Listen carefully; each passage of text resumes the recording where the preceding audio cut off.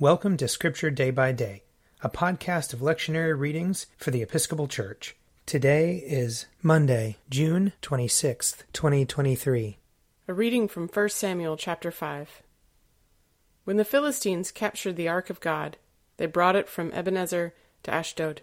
Then the Philistines took the ark of God and brought it into the house of Dagon, and placed it beside Dagon. When the people of Ashdod rose early the next day, there was Dagon, fallen on his face to the ground before the ark of the Lord. So they took Dagon and put him back in his place. But when they rose early on the next morning, Dagon had fallen on his face to the ground before the ark of the Lord, and the head of Dagon and both his hands were lying cut off upon the threshold. Only the trunk of Dagon was left to him. This is why the priests of Dagon and all who enter the house of Dagon do not step on the threshold of Dagon in Ashdod to this day. The hand of the Lord was heavy upon the people of Ashdod, and he terrified and struck them with tumors, both in Ashdod and in its territory. And when the inhabitants of Ashdod saw how things were, they said, "The ark of the God of Israel must not remain with us, for his hand is heavy on us and on our god Dagon." So they sent and gathered together all the lords of the Philistines and said, "What shall we do with the ark of the God of Israel?" The inhabitants of Gath replied, "Let the ark of God be moved on to us." So they moved the ark of the God of Israel to Gath. But after they had brought it to Gath, the hand of the Lord was against the city, causing a very great panic. He struck the inhabitants of the city, both young and old, so that tumors broke out on them. So they sent the ark of the God of Israel to Ekron. But when the ark of God came to Ekron, the people of Ekron cried out, "Why have they brought around to us the ark of the God of Israel to kill us and our people?" They sent therefore and gathered together all the lords of the Philistines, and said, "Send away the ark of the God of Israel, and let it return to its own place, that it may not kill us and our people." For there was a deathly panic throughout the whole city. The hand of God was very heavy there.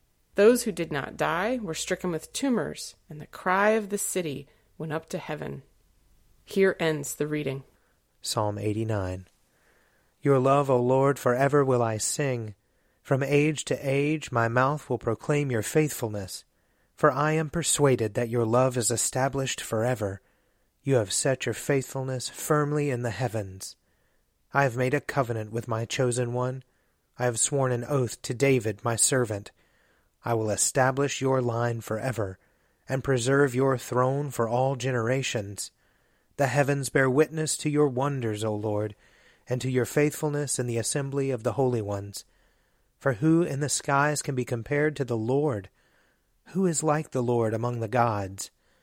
God is much to be feared in the council of the holy ones, great and terrible to all those round about him. Who is like you, Lord God of hosts? Almighty Lord, your faithfulness is all around you. You rule the raging of the sea, and still the surging of its waves. You have crushed Rahab of the deep with a deadly wound. You have scattered your enemies with your mighty arm. Yours are the heavens, the earth also is yours. You laid the foundations of the world and all that is in it. You have made the north and the south. Tabor and Hermon rejoice in your name. You have a mighty arm. Strong is your hand and high is your right hand. Righteousness and justice are the foundations of your throne. Love and truth go before your face. Happy are the people who know the festal shout. They walk, O Lord, in the light of your presence. They rejoice daily in your name. They are jubilant in your righteousness. For you are the glory of their strength, and by your favor our might is exalted. Truly, the Lord is our ruler. The Holy One of Israel is our King. A reading from Acts chapter 5. Now many signs and wonders were done among the people through the apostles, and they were all together in Solomon's portico. None of the rest dared to join them, but the people held them in high esteem. Yet more than ever, believers were added to the Lord, great numbers of both men and women, so that they even carried out the sick into the streets and laid them on cots and mats, in order that Peter's shadow might fall on some of them as he came by. A great number of people would also gather from the towns around Jerusalem, bringing the sick and those tormented by unclean spirits, and they were all cured.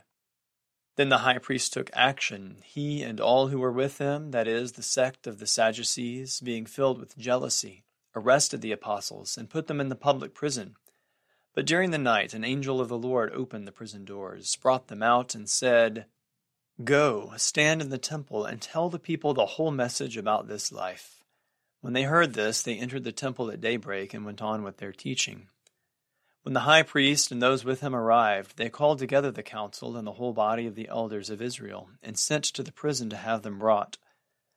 But when the temple police went there, they did not find them in the prison. So they returned and reported, "We found the prison securely locked and the guards standing at the doors. But when we opened them, we found no one inside."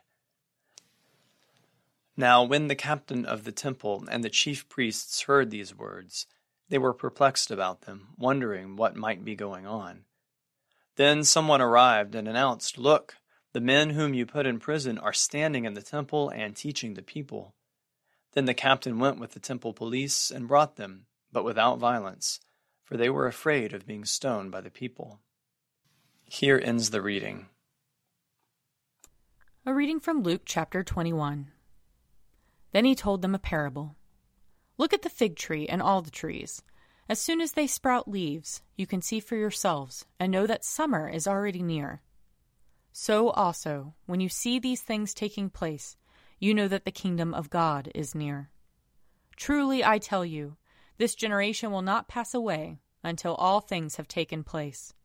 Heaven and earth will pass away, but my words will not pass away. Be on guard, so that your hearts are not weighted down with dissipation and drunkenness and the worries of this life, and that day catch you unexpectedly like a trap. For it will come upon all who live on the face of the whole earth. Be alert at all times, praying that you may have the strength to escape all these things that will take place, and to stand before the Son of Man." Here ends the reading. If you would like to read a meditation based on these readings, check out Forward Day by Day, available as a print subscription, online, or podcast. I'm Father Wiley Ammons, and this podcast is brought to you by Forward Movement. Learn more about our work to inspire disciples and empower evangelists at www.forwardmovement.org.